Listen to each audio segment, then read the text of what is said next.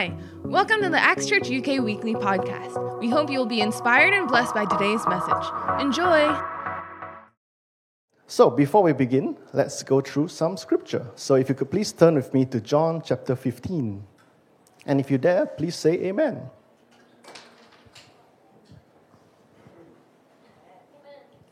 Amen. All right. So, let's read. So, the true vine. So, John chapter 15, verse 1. I am the true vine, and my Father is the vine dresser. Every branch in me that does not bear fruit, he takes away. And every branch that bears fruit, he prunes, that it may bear more fruit. You are already clean because of the word which I have spoken to you. Abide in me, and I in you. As a branch cannot bear fruit of itself unless it abides in the vine, neither can you unless you abide in me. I am the vine, you are the branches. He who abides in me and I in him bears much fruit, for without me you can do nothing. If anyone does not abide in me, he is cast out as a branch and is withered, and they gather them and throw them into the fire, and they are burned. If you abide in me, and my words abide in you, you will ask for what you desire, and it shall be done for you. By this my Father is glorified, that you bear much fruit, so you will be my disciples. Love and joy perfected. Verse 9. As the Father loved me, I also have loved you. Abide in my love. If you keep my commandments, you will abide in my love, just as I have kept my Father's commandments and abide in his love. These things I have spoken to you, that my joy may remain in you, and that your joy may be full. This is my commandment, that you love one another as I have loved you. Greater love has no one than this, than to lay down one's life for his friends. You are my friends if you do whatever I command you. No longer do I call you servants, for a servant does not know what his master is doing. But I have called you friends, for all things that I heard from my Father I have made known to you. You did not choose me, but I chose you, and I appointed you that you should go and bear fruit, and that your fruit should remain, that whatever you ask the Father in my name, he may give you. These things I command you, that you love one another. The world's hatred. So chapter 18. If the world hates you, you know that it hated me before it hated you. If you were of the world would love its own. But yet, because you are not of the world, but I chose you out of the world, therefore the world hates you. Remember the word that I said to you, a servant is not greater than his master. If they persecute me, they will also persecute you. If they kept my word, they will keep yours also. But all things they will do to you for my name's sake, because they do not know him who sent me. If I had not come and spoken to them, they would have no sin. But now they have no excuse for the sin. He who hates me hates my Father also. If I had not done among them the works which no one else did, they would have no sin. But now they have seen and also hated both me and my Father. But this happened that the word might be fulfilled, which is written in the law. They hated me without a cause. The coming rejection. In verse 26 it says, But when the Helper comes, whom I shall send to you from the Father, the Spirit of truth, who proceeds from the Father, he will testify of me, and you also will bear witness, because you have been with me from the beginning. Amen. God bless the reading of his word. Apologies, that's a bit long, but I think it really makes a lot of sense to read through the whole verse to fully understand it. So in the first part, God tells us what to do. The second part, it tells us that he has done it before us and that the world hated him because of it, but we will. I like that the Bible is so real, right? The Bible tells us that you will face persecution, but God will be with you. And the last part tells us that the Holy Spirit is coming to be our helper. So it's an encouragement telling us that, hey, don't worry, I will be with you. I'll be there every step of the way. Don't forget that I'm there. So going through these verses, I see a common occurrence as well that shows that when there's a command, there's always either gifts or consequences that follow. So if we go to verse 5, it states that, I am the vine, you are the branches. He who abides in me, so he who abides in me will be the command, and I in him bears much fruit. So bears much fruit will be the gift, the blessing. So if you abide in him, you will bear fruits. For without me, you can do nothing. So that will be the consequence of not abiding in God. So that brings me to the title for today's sermon, which are consequences. Ooh, yeah. Ooh. So before we go into more detail, let's find out what is a consequence. Yeah. And the basic definition of consequence would be a result of an action. So when you do something, there's a consequence. Or as you remember in physics, there's a law that says that for every action, there's an equal or opposite reaction. So for everything that you do, there's a consequence, whether it be positive or negative. And when I was reading through and I was Googling, is there such a thing as a good consequence? And then there are. So there are such a thing as positive and negative consequences. So the first thing I'll talk to you about will be an example of a positive consequence. So what is the example of when you go through something and something bad happens, but you learn from it? So I'm sure you guys know the person called David in the Bible. And not the pastor, but, but the King David. And one of the things that he was stumbled by was the wife of another man called Bathsheba. And he lusted after her, he chased after her, and in the end, he ultimately resulted in essentially him murdering her husband. So imagine if I'm the king, and as a king, you have a lot of power, right? As a king, you're like, oh, I can do everything because I'm a king. I have so much power. I have a kingdom. I have subjects under me. And you start to forget that actually the person that's really in control is God. Yeah. And so there's this guy called Prophet Nathan that came and confronted the king. And what he did was he told him that what he did was wrong. Yeah. And David had two choices. He could either ignore what Nathan said, or he can repent and be sorry and learn from his mistakes. And what did David do? He learned from his mistakes. And also, as I was preparing, I was thinking, what if Nathan hadn't said yes to God and went to confront the king? So imagine if you're Nathan, you're a prophet, but you're confronting a king that has so much power, right? You're confronting a king that has conquered many nations, that has so many achievements under his name, that could sentence you to death at any time. So imagine if Nathan had said no, and David did not have the chance to learn from his mistakes. So, yeah, those are the consequences of our actions. An example of a negative consequence would be when God gave Pharaoh multiple opportunities to let his people go out of Israel. Pharaoh was given five opportunities to say, yes, I can let your people go, but he didn't. And eventually it resulted in the death of many firstborns and many plagues being released upon Egypt. So that's an example of how a consequence can have very, very negative reactions. So now I'll also talk about there's a Latin word called sequi. I don't know how to pronounce it, but it's sequi, which means follow or come after. And I think it really makes a lot of sense when you have an action and the actions that follow, that come after, would make a lot of sense, right? Because let's say you make a mistake, but the next step would be going back into the right path. That's good. But if you make a mistake and then you stumble and you make another mistake, then it will become like a sort of like a cascading effect. So it leads you down further into straying away from God rather than going nearer to God. And as Christians, it's very essential that we understand the consequences when we say no to God. And it's very essential when we understand the consequences that the consequences are not just earthly consequences, but they could be eternal consequences as well. So let me, which leads me to my next point, which says that, why should I obey God? So God always wants what's best for us. And I think at the crux of it, it's always very important to have the right mindset. So 2 weeks ago, Pastor Nikki preached on who is God to you.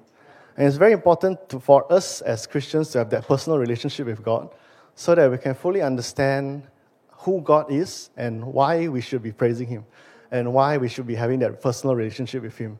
It's not because He's just another person, He's just an idol, or He's my mother's God, so I follow Him. It's because I have that personal relationship with God, and as a consequence, I choose to follow Him. And as a choice that I make, I choose to follow Him because I understand that when I follow God, He always has my best interest at heart. When I follow God, He's always there as a shoulder to cry on, as a pillar of support. And this is why it's very important when we receive something from God, we say yes, because when we say yes, we're acknowledging that God is in control, and God has given me this opportunity because there's a reason behind it, right? And let's run through a scenario. So, for example, let's say you've been praying for a family member for some time, and then suddenly God gives you the opportunity to go over to that place and cook dinner for them. But this is a busy week. It's like you've been working 60 hours for the week already. It's a Friday night. You've been looking forward to going home, watching Netflix, Physical 100, and then then suddenly you have the opportunity to go over and cook for them. And this is like totally out of your plan. You've made plans already. You already know what you want to do, and it's a major inconvenience, right? So let's look at the cons first. So first of all, you have to drive all the way to the family member's house. You have to make conversation. You have to buy the ingredients. You have to cook, and then you have to make an effort to do your best. But what are the pros? The pros is that at the very least, the family member knows that you care. And the family member is one step closer to knowing God as their personal God and Savior. And by you stepping out of your comfort zone, people will realize, like, oh, how come he came all the way from the other side of London all the way to my house to cook for me? Why would he do that? And then they'll be curious, and then they'll wonder, oh, what is it that's different about him? How come on a Friday night after a long week, he chooses to come over to my house and cook for me? Or he chooses to sacrifice a weeknight or a weekday or a weekend to come over and spend time with me, right? It gives you the opportunity to really speak into their lives and to really help them to understand that with God, things are different. And with God, we are different. So, yeah. And let's go through another example of maybe in the workplace. So last time when a colleague would ask me, hey, what are you doing on a Sunday? I don't know why, but I'll be very shy to say I'm going to church. Or I'll be very shy to say, oh, I'm going to homes, or I'm going to prayer service. But over time, I think I built up the confidence to be able to say, hey, I'm going to church. And I think sometimes we're very afraid of the earthly consequences more than we're afraid of the spiritual consequences. And that's very very dangerous. Because let's say we put man above God, then whenever God says something, we're more afraid of displeasing man than displeasing God. So let's not do that. And as much as I'm saying this to you guys, I'm preaching to myself as well. And let's not put our bosses above God's will. Like let's say God's nudging you to go to Homes on Wednesday, but your boss says, oh, would you like to come for a company dinner? Choose God. And make sure people understand why you choose God. And that will have good repercussions across your career as well. And as last week, Pastor was preaching about, are you proud to believe? And have you lost your fire for God, or are you still on fire for God? So I think it's really important that we are excited. Because when we're excited, let's say somebody asks me, oh, what are you doing on Sunday? I'm going to church. Then people are like, oh, okay, he's going to church, but they won't be curious about why he's going to church, right? But if somebody asks me, why are you going on Sunday? Oh, I'm going to church. Would you like to come? Then it's like infectious, right? Somebody will be wondering, oh, why is he so excited about going to church? Maybe one day I'll try and go to church. Or maybe one day I'll ask him, oh, what do you do at church? And that it evokes that curiosity. It has a positive effect on that person's curiosity towards God. So yeah, the next time somebody asks you, oh, what are you doing on a Wednesday? Or what are you doing this Tuesday? Then you tell them, oh, I'm going to prayer meeting. And then tell them more about it. Oh, would you like to know more? And then the more excited you are about it, and the more, the more into it you are about it, the more people will understand that, oh, this is something I should be curious about. Or this is something I should be finding out more about. So yeah, and in economics, when I was studying business, there's something called opportunity cost.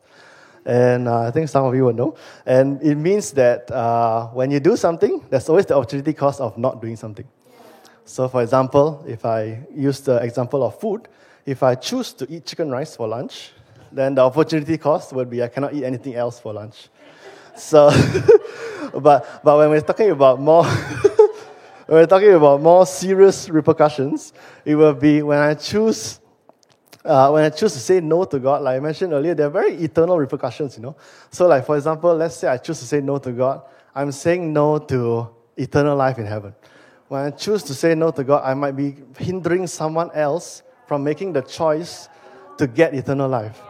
But when I say no to man, what's the worst that can happen? When I say no to man, the earthly repercussions are fleeting, are temporary. So we don't want to be able to juggle between the two. It needs to be like an immediate choice. Like when God says something, just do it. And that's why when we acknowledge that, like when we saw earlier, the theme for this year, that heaven rules, right? We really want to understand that heaven rules because God rules and because God is in control. And when we pray the Lord's Prayer and we say that we want His will to be done on earth as it is in heaven, we're actually saying that because God rules fully in heaven, there's nothing wrong in heaven. But we want that to be the same on earth. So when we say yes to God, we bring His will into God, into heaven. Into earth. So that's our assignment. So yeah. And I think we really need to take God seriously. And we really shouldn't be taking God in a sense where we shouldn't be saying, God, I only want to talk to you when I'm going through trouble. We shouldn't be saying to God, God, I'm having a bad day. Can you fix it, please? Only. We can say that, but that's not the only prayer that we should be praying. We should be saying, hey, God, thank you for this great day that I'm having. Thank you, God, for this job that I have. Thank you, God, for electricity. Thank you, God, for safe travels to church. Thank you, God, for the ability to meet in church. So we should be thanking God in everything that we do. And I think I like where I think Pastor Dave has preached multiple times, where it's always good to put God as the first thing you do when you wake up. And do devotion when it's first thing in the morning. So like before you read your WhatsApp messages, before you check Instagram, before you check Facebook, hey, maybe Facebook nobody uses it. but yeah, so like before you do any of that, you meet and talk with God first. And have a personal conversation with Him, right? God, thank you, God, for today. Thank you, God. I really thank you for the day because it's the day that you have made. I want to rejoice and be glad in it. And say the Lord's Prayer. Ask God for your daily bread for the day. Ask God for the strength that you need. And then you find that it really kicks things off to a good start. And then you start things off on a positive note. And then even if you face a challenge later on, you're in the right mindset already. And the consequence of that is that you can go through the challenge with more strength, with more motivation, and with more faith. Because you know that, okay, I've communed with God, I've spent time with God, I've soaked in His presence, I'm ready for the day. So yeah, let's do that. Let's try that. And try that, and yeah, let me know. Yeah. And oftentimes, I think when we read the Bible, when I was preparing, I feel like when we read the Bible, we're like, hey, why did they do that? Because we're looking at it in hindsight, right? We're like, oh, why did the Israelites build a golden bull? Why did what went through Moses' mind when God asked him to stretch out his staff across the Red Sea to part it? Or why did Solomon still stray after God gave him so much wisdom? But because we're looking at it in hindsight, and because it's a story, it makes so much sense to us, right? But when we're going through it for the first time, or when we're going through it currently, we're like, God, this doesn't make sense, man. Why are you asking me to go all across? So like, let's say I'm in KL. Why are you asking me to go all the way to Klang to cook dinner for this family member? So Klang is quite far away, like during peak hours, maybe like maybe like 2 hours of traffic, maybe. So like, why are you asking me going all the way to cook for them when you know I'm tired, when you know that I've had a busy week, when you know that I have a deadline on Monday? Sometimes it doesn't make sense. Sometimes it's like, oh, God's asking me to step out so far out of my comfort zone that it doesn't make sense at all. And that's when true faith comes in, right? That's when you truly can say to God, okay, I don't know what you're trying to do, but I trust you. Yeah, I choose to not lean on my own understanding, but on yours. And that's when miracles happen. That's when you really build up your faith, and that's when you really are able to face bigger and bigger challenges because you're taking more and more steps out of your comfort zone. So yeah, try it. Give it a try. And see how God will move in your life and see how God will continue to challenge you for greater and bigger things. And God doesn't give you challenges because He likes to see you suffer. God gives you challenges because He wants to see you grow. And because He wants to also use you as a vessel to bless others. And like in the verse it says, let me go back, sorry. It says, what greater love has no one than this, than to lay down one's life for his friends. And this is my commandment, that you love one another as I have loved you. Do you know how much God loves you? Like, do you know that we can't even comprehend how much God loves us? And He asks you to love your neighbor as much as He loves you. And he asks you to really take that into contemplation when you go out and speak to a family member, or when you go out and speak to a friend. When you're telling people about God, you really want to portray how much love God has for us. Can you imagine an almighty being having to become a fetus in a womb and having to not be able to speak and voice his opinions? Can you imagine? Can you imagine he loves us so much that he sent his son to be able to go through all of these earthly experiences, even die on the cross for us because he loves us so much? Can you say that you would die on the cross for somebody? Can you say that you would give out your life for somebody that you know? I mean, we could say it, but when it comes down to the crunch time, will we really do it? And will we really face the consequences of following God? And yeah, and sometimes I think, have you ever, let me go through an example of what happens when you say no to God also. So for example, have you planned something before? Like you put your whole mind and effort into it, you plan like weeks planning for it, you know it's going to be perfect, you're like, oh, people are going to really love it, and then suddenly everybody says, I can't make it. Has anyone done that before? Yeah. How did you feel? Did you feel disappointed? And imagine God plans something perfectly, God is like orchestrating everything behind the scenes. He's like, okay, once Rora says yes, this guy's going to be saved. But then Rora says no.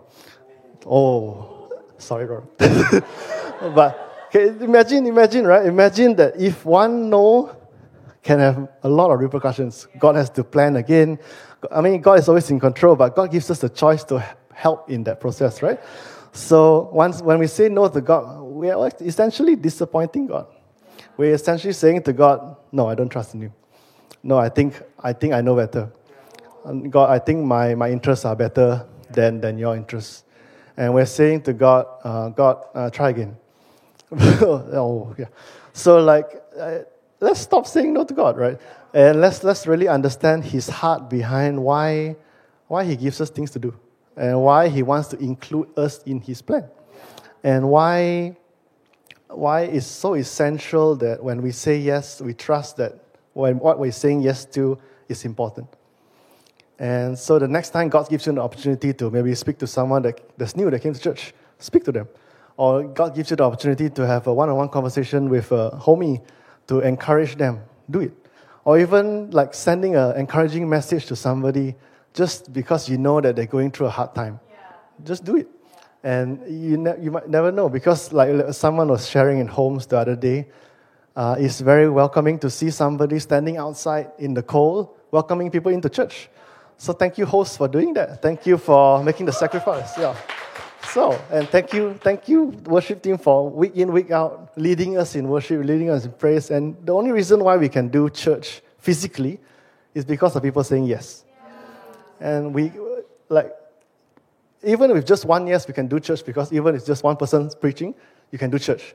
But because we have so many people saying yes, we have a richer experience.